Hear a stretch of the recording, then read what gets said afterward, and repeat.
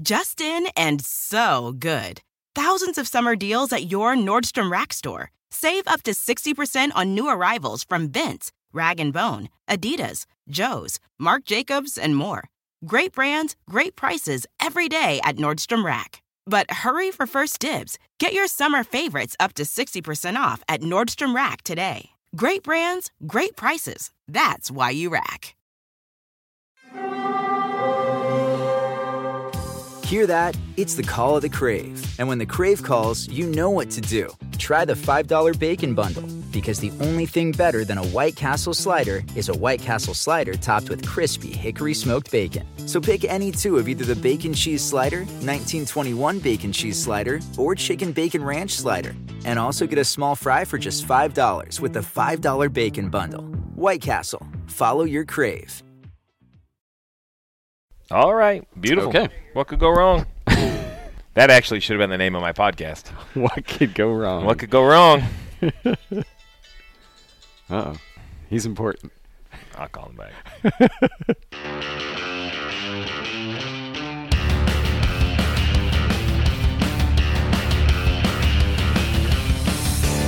Welcome to the NASCAR NBC podcast. I'm your host, Nate Ryan, with Steve Letarte. Steve, thanks for being here. Hey, thank you. Thank you. It's a exciting Red Eye Monday after a late night home from Phoenix. I'm impressed. You look pretty wide-eyed. You look pretty good yourself. Probably neither of us as good as Denny Hamlin, who wins at ISM Raceway to advance to the championship round and joined his teammate Kyle Busch, teammate Martin Truex Jr., and Kevin Harvick. And I'm glad you're here, Stevie, because it feels to me like Chris Gabehart is the Steve Letarte to Denny Hamlin that you were to Dale Earnhardt Jr. in a way. Because I wouldn't downgrade the poor guy to that level. Well, no. I mean, I see parallels here, you know? Yeah, Chris Gabehart and Denny have found a way to do it on their own. I think you saw it with the Swagger. I disagreed with the final pit call as soon as it happened. I thought he had a huge gap of lap cars. He could have put on 4 tires. I can't say he would have been the first car off pit road. He could have been the first car off pit road, maybe only beaten by the 21. I would take that position every day. Gabehart stood there, made the call, and then kind of let his guard down in victory lane after and said, yeah, my heart was pounding. I didn't know if that was the right call, but that's what we were going to do, and that's what I did. And you know what? Listen, I have no problem saying I disagree when I disagree, and I have no problem raising my hand and saying, you know what?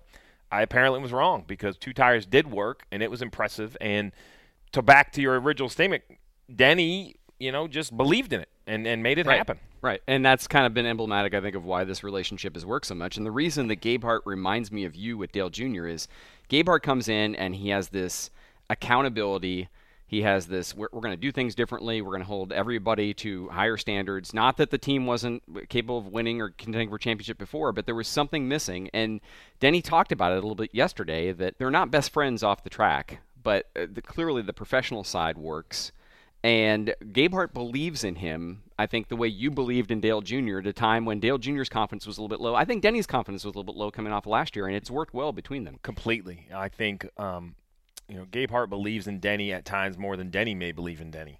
That's not a placebo. I mean, that's real. I mean, sometimes people that are extremely skilled or talented in whatever they do lose their way and forget why they're so good at something.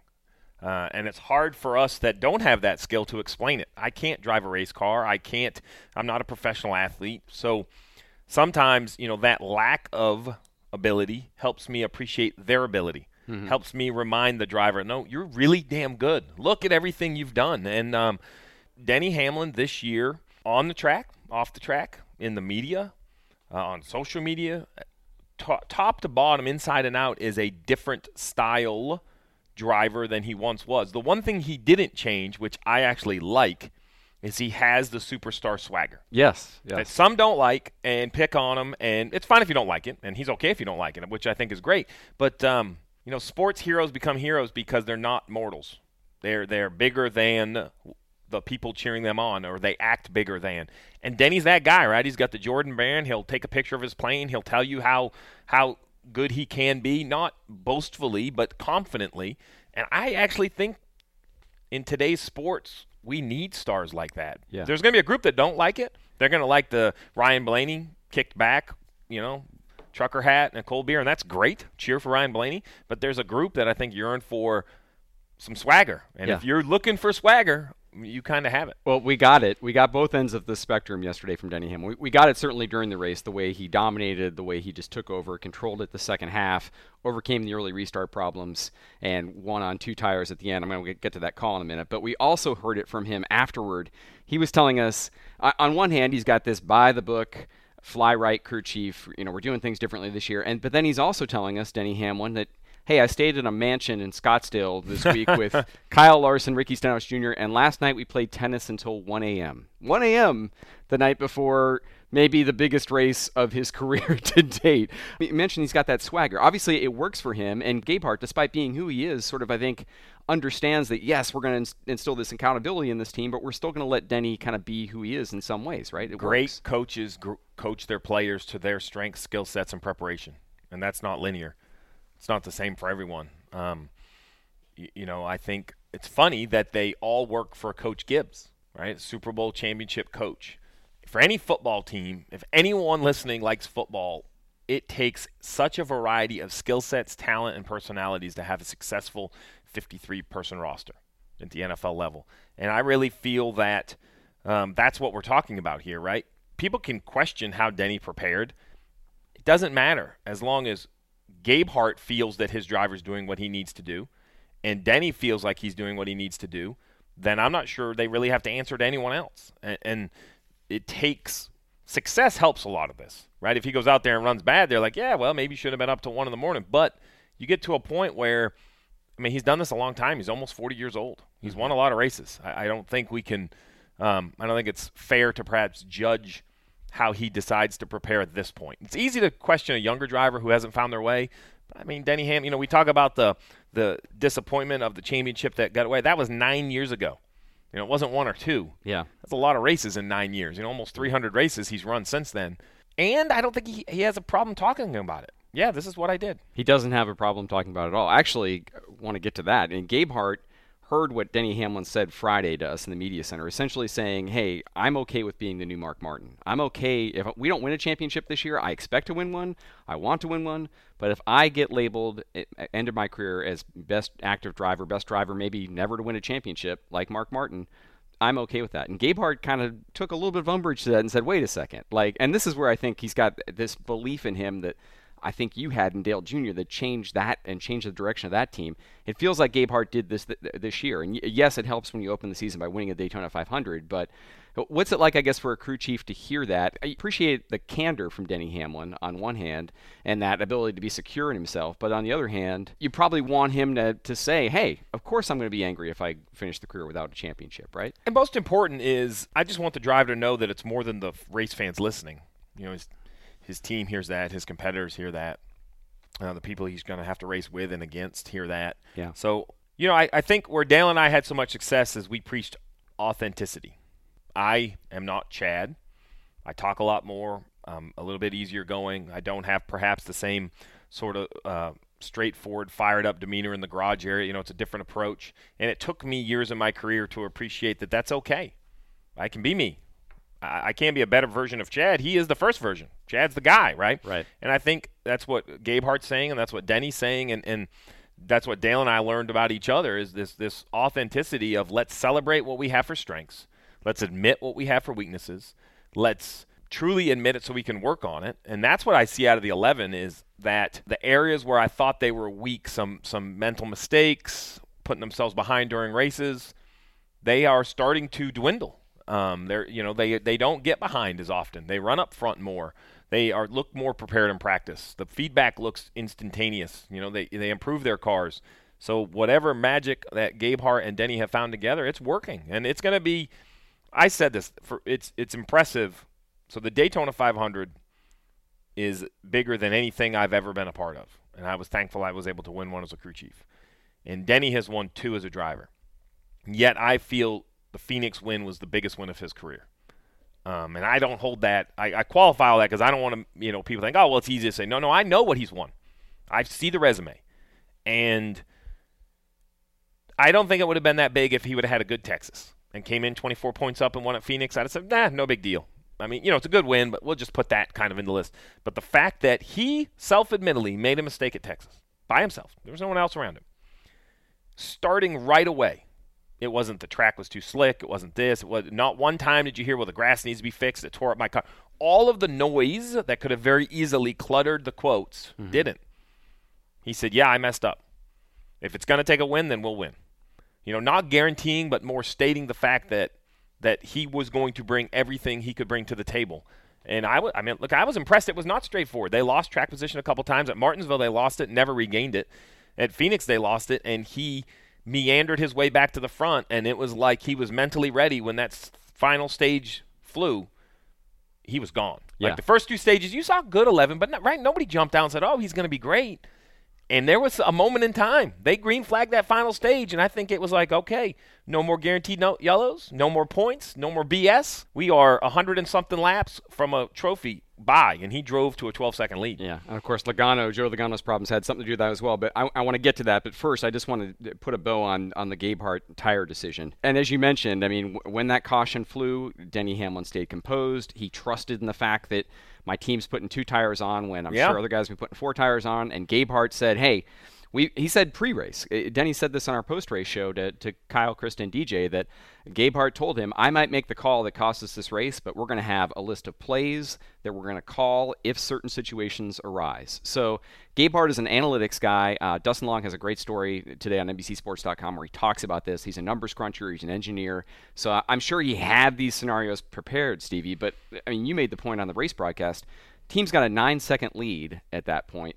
You just saw how far he came off pit road in front of the 21. Right. They could have changed 4 tires and still been in the lead. So, right? That's the key. Let me be very clear. This isn't something I dreamt up.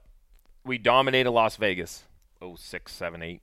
Pitted from the lead with 15 lap cars behind me. Jimmy Johnson running second. I put on 2 tires. Jimmy puts on 4. We absolutely should have and could have put on 4 tires and wouldn't have lost the lead. Jimmy Johnson beats me that day at Las Vegas. So I want to be clear that when I see this happen, it's not, oh, I'm smarter. I thought, no. You've experienced it. Yeah, well, I don't know what member David Reagan's quote was about it, but, it's the school of hard knocks, it's a pricey tuition. Well, I lost the race because of this specific scenario. I didn't do it correctly. And my fear and my instant reaction yesterday is Gabehart made the exact same mistake I made. I still don't love the call, but I was wrong. It worked. And what I liked is, to your point, he didn't shy. He had a reason. It wasn't, well, I thought we needed 2. No. He was very clear that we were going to control the race. We were going to control the restart. He felt that was a higher value than left side tires. You mentioned the analytics. He has broken them all down. He thought being the leader was a bigger advantage than I thought being the leader would have been. Hey, he's won 6 races in his first year as a crew chief. I've only won 15 in my career. I'm going to stick to TV, I think. These guys are all getting pretty smart. You guys are all doing pretty well at your jobs, I'd say. So while everything seemed to go right for Gabehart and Denny Hamlin, the opposite was true for Joey Logano and his crew chief, Todd Gordon. They ran a flawless first 2 races, Stevie, and had themselves in position to advance to defend their title at Homestead Miami Speedway. And then this mysterious pit stop in which they put a half pound of pressure in a tire somehow takes a race-winning car and puts it a lap down in the span of 40 laps. My heart bled.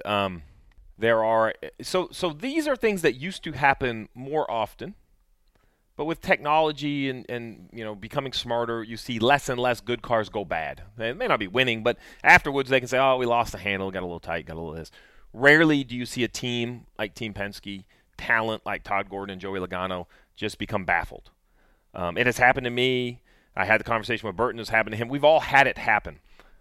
This is the biggest stage I've seen it happen on yet. And my heart bled because there is no answer. People are going to ask Todd Gordon what the answer is, and he is way more composed than I would be. There's been 0 fingers pointed any direction. He said, I took a half a pound out of the right rear. It should make it a little tighter. We went exorbitantly tight. I don't know if that's the adjustment. I have nothing else to blame. It seemed like they changed tires and it got better again. Here's the thing. They did it, and Kyle Busch deserves to be in, and I'm not going to take anything away from that. I hate whatever the issue was. It robbed the race fan of a great battle because Joey Logano, Kyle Busch lining up near each other was going to be an outstanding battle with Denny Hamlin leading. So as a race fan standing up in the TV booth, my heart bled for Todd Gordon because I'm like, I have been there, and this is the worst feeling in the world. I tried to analyze it because Rick Allen did a nice job and said, well, should he do? Should he pit early? Should he this? And I said, no, you can't call your race over Denny Hamlin leading, half because I don't think you should and half because he can't. They all did all they could, but in the end, we all got a great race stolen from us. Yeah. That's what I was saddest about. Because the first half of the race really was that the three guys battling for those last two spots were the three fastest cars. They are. It seemed like we were setting up listen, this incredible finish. Everyone showed up. For 90% of that race, every playoff guy was inside the top 8. And then the 9 wrecked, and then it was 7 in the top 7. And then Joey had his issue, and it's 6 in the top 6. Like, they all showed up. Blaney, Larson, all of them found the day to be at their best. That as race fans, we should be thankful. Like, so I'm a baseball guy. I love baseball. I can't watch in August. Man, it's like 100 and something games. It's too many. Like, I'm over it, right? Yeah. But there's nothing like playoff baseball. It's chess, pitcher against pitcher, pitcher against batter, manager against manager. And I feel like this playoff format has allowed us to see that in the playoffs. And we were getting ready to see a true toe-to-toe heavyweight battle, and it kind of got taken away from us a little bit. I just want to ask one more question on the 22 problem. I asked Todd Gordon, are you going to try to diagnose things with the car? And he said, there's nothing to diagnose. We got faster, like you said, when we reversed the changes on the next run. Is it just simply a bad set of tires? Could it be there was a crew member made a mistake? I mean, I don't think a crew member. I mean, you could assume a crew member made a mistake. I would imagine they double-check the pressure coming off as long as the buildups are in the same range of everything else. I would verify that set of wheels, make sure you didn't have a bent wheel or something that maybe took away grip in the right front tire. The tire, quote, bad tire thing, good and bad. There are better tires than others, but they're all in a window because everything in the world isn't exact. Let's be clear, right? There's a window of grip, and, maybe you got the magic set where the right front was the lowest on the window of grip and the left rear was the highest and it lined up tight. I don't know. If the car didn't find its speed again, there's a lot to diagnose. But the fact that they came in, made the adjustment, and the car picked back up to where it was, that's one that I'm sure Paul Harvey's not going to ever come out on this one. I mean, it really isn't. We'll never hear the other side, the rest of the story. Never hear the rest of the story on this one because I'm not sure we'll ever – I don't even think the competitors will know it. Crazy. Let's look ahead on a couple of fronts. The first being we now have our Championship 4 for the season finale this Sunday at Miami. Kevin Harvick and the 3 JGR cars of Truex, Hamlin, Kyle Busch. We were doing our NASCAR American production call today, and I think it was Jeff Burton said, none of these guys would surprise him if they won the championship. Same for you? I mean, it's as wide open as it's ever been? Las Vegas agrees from everything I see. Yeah. It's like 5-2 and 14-5. There are no favorites clear cut. There's no long shots. There's no underdogs. It's amazing to me with all the perhaps factors that can work into this system. We have 4 absolute heavyweights going to Miami. I mean, it's nothing would surprise me. I mean, I guess what would surprise me if somebody dominated. I think it would surprise me if all 4 weren't in the top 4. That would be shocking to me. Right. That's how good I expect these guys to be. And especially if all 4 or all 3 of the Gibbs cars weren't running nose to tail, right? Because you also have said that you expect they can't stop sharing information. The way Gibbs have things structured, they essentially have to share data, but there'll probably be a little bit of a difference in the relationship at the track, but they will be still have access to each other's information. So 2007, I went to Miami with Chad Knaus as our number 1 competitor. We were first and second in points. In 2009, it was Chad, Allen, and myself, 1, 2, 3 in points. So I've had this. I'm going to be clear. It was not in this format, knockout. There were points leads and different things, but mathematically, that was the people we were racing. And the foundation is there where you can't stop operating as usual, which is when I find something, I put it in my computer, and it gets put up on the web and the cloud, and everybody learns it. And so that sharing will always happen.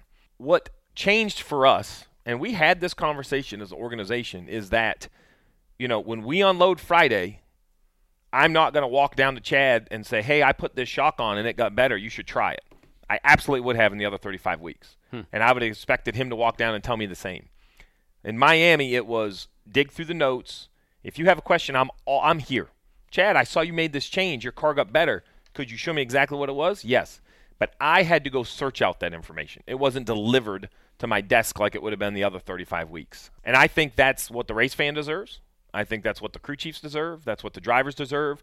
And I applaud Coach Gibbs for allowing it to kind of happen that way, because for him it would be better off that they all played so nice he was more guaranteed to win. But I think he holds the sport in too high of a level that he's like, you know what? We got 3 here. I hope it comes here, but you have to let competitors go race. So things might be a little bit different between Cole Pearn, Adam Stevens, and Chris Gabehart. The big thing I would like to know, and they'll never tell us, is what it works during the race. Because, see, in my world, when it worked during the race, there was a big instant messenger, and you knew every adjustment that the other guy was going to make before he made it, so you could see how it affected his car. I would have a hard time putting that information in during the race. Right? Like, we got here, right? There's 3 hours, like, sorry. But if I find a tire pressure that fixes the car and I'm faster than you, I'm just not going to just pop it up on your computer screen. Every man for himself at Homestead Miami Speedway. And sadly for me, Stevie, because I think Homestead Miami Speedway has been a fantastic championship venue, this could be the last time for a while. We know that next year the title will be decided at the racetrack NASCAR just left, ISM Raceway near Phoenix. And frankly, it's not a short track, but the racing that we saw at Phoenix was similar to what we saw at Martinsville. This package didn't seem so conducive to passing on short tracks. We heard drivers talk about this all year. Any solutions to that NASCAR should look at? We know the rules are going to be the same next year. Could they look at different tire? Could they look at chopping the spoiler down a little bit? Is there anything that maybe they could address there to change the action a little bit, knowing this is the title race next year? So, I really need to go back and watch Phoenix because Denny Hamlin made it a bad race. Right? I don't want to sound silly, but I'm like, and I want to say, like, how close was second to third and third to fourth and fourth to fifth? Right. I haven't spoken to the drivers behind the wheel. So first of all, let me say I am a big fan of changing the final race. I think it should rotate, personally. I think it should be like the Super Bowl. It should be in a venue that maybe Miami for a couple. It has to be a weather thing, so it's not like it can go anywhere. Yeah. But I don't care, any non-restrictor plate racetrack that has good weather, and I think it has a chance to be the final race of the year. And it should have a downstream effect on what the other 10 races look like. There should be a Phoenix finale, 10 playoff races. A Miami finale, right? I think the competitors deserve it. I don't think it's fair to whomever pick a competitor that says, well, I'm just not good at – let's take Kyle Larson. He might be great at Miami, but there couldn't be a worse final round or round of 8. Right. So I think when it moves to Phoenix next year, the round of 8 should look different. See, I think there should be a completely different run in the playoffs. If I was magically running it all, that's what my goal would be. Will that happen? I don't know. The racing specifically at Phoenix, I will be candid. It has looked like that for 15 years. I know people don't want to hear that, but there have been moments. There was moments in yesterday's race. There was great racing at times. There was not good racing at times. There was long green flag runs. That happens at Phoenix. There's been fuel mileage races. I went there with car of tomorrow's, car of today's, new cars, old cars, big spoilers, little spoilers, old track, new track, soft tire, hard tire. That's Phoenix. And I feel that we all have to just appreciate, I think, what we get. I mean, can it be made better? Yeah, I'm sure it can always be made better. I'm sure, they sprayed the traction compound. I think that helped. Maybe it can be applied a little bit differently. Goodyear perhaps could say, yeah, we could try a little something with a tire. I guess the quick answer is I don't know. I don't like making changes to try to improve racing on a racetrack that we're going to run 245 days after the first race. Whatever they run there, 245 days later, they should run again. Yep. Good or bad. Yep. So I would be shocked if anything changes. But it's Phoenix. It's Phoenix. Racing isn't always 2 and 3 wide. Sometimes it's about being very, very good. Am I disappointed in the racing? Like at Martinsville, do I want to see better racing? I would love to. It's a track I hold dear to my heart. Phoenix the same way. But I just don't know. I'm not ready to blame it all on the rules. Maybe it's the competitors. Maybe it's the tires. Maybe it's the way that, maybe you talk about analytics. Maybe it's analytics, right?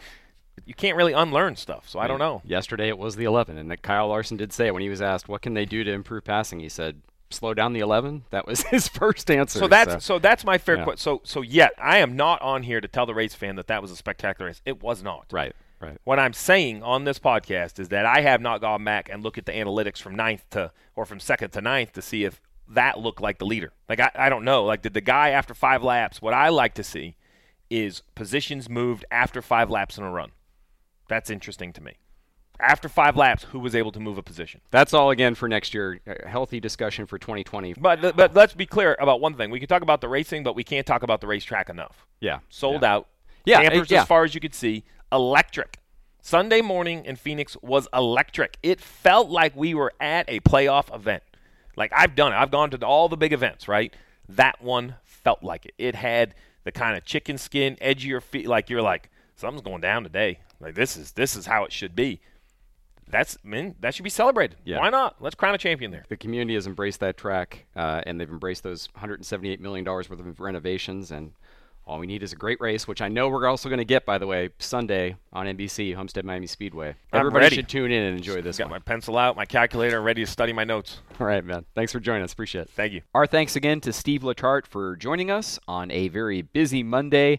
Coming back from Phoenix, he squeezed this in ahead of doing NASCAR America, and now, of course, he heads to South Florida to broadcast from Homestead Miami Speedway this weekend. It all comes down to this for the Xfinity and Cup Series, and NBC has you covered this weekend from Homestead Miami Speedway for the championship round. Starting on Friday, we've got Cup practice, 3:30 p.m. Eastern on NBCSN, and then final Cup practice at 6:30 p.m. Eastern, also on NBCSN. And then Saturday, we've got Cup qualifying for the championship race at Homestead Miami Speedway, 2 p.m. Eastern on NBCSN. That's Saturday. And that is followed by the Xfinity Series Countdown to Green show at 3 p.m. on NBCSN, leading into the Xfinity Championship Series finale for 2019. That begins shortly after 3:30 p.m. Eastern on NBCSN. And then Sunday, we've got the championship finale for the 2019 Cup Series. Martin Truex Jr., Kyle Busch, Denny Hamlin, Kevin Harvick, all battling it out for the 2019 title. And our coverage gets underway. NASCAR America pre-race show on NBC at 1:30 p.m. Eastern, followed by Countdown to Green, also on NBC at 2 p.m. Eastern. And then the green flag for the final race of the 2019 season gets underway shortly before 3:30 p.m. Eastern on NBC, and that will be followed by post-race coverage going all the way through 7 p.m. and then moving over to NBCSN for another hour after that. So literally 6.5 hours of Cup Series championship round coverage on Sunday on NBC and NBCSN. Be sure to check all of that out. The NASCAR NBC Podcast Playoff Edition is available on Apple Podcasts, Google Play, Stitcher, Spotify, wherever you download your podcasts. And you can also check out the YouTube edition of this podcast on the Motorsports on NBC YouTube channel. Be sure to check that out, subscribe. Lots of great content coming through there from both NASCAR America, our pre- and post-race shows, driver interviews, Splash and Go. A lot of great content that you can find on the Motorsports on NBC channel on YouTube, so become a subscriber.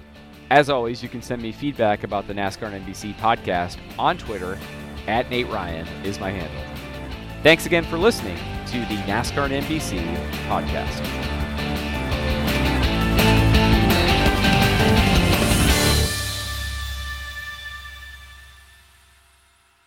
Life is a highway, and on it there will be many chicken sandwiches.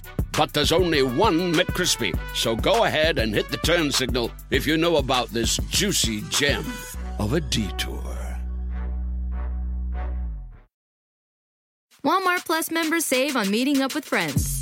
Save on having them over for dinner with free delivery with no hidden fees or markups. That's groceries, plus napkins, plus that vegetable chopper to make things a bit easier. Plus, members save on gas to go meet them in their neck of the woods. Plus, when you're ready for the ultimate sign of friendship, start a show together with your included Paramount Plus subscription. Walmart Plus members save on this plus so much more.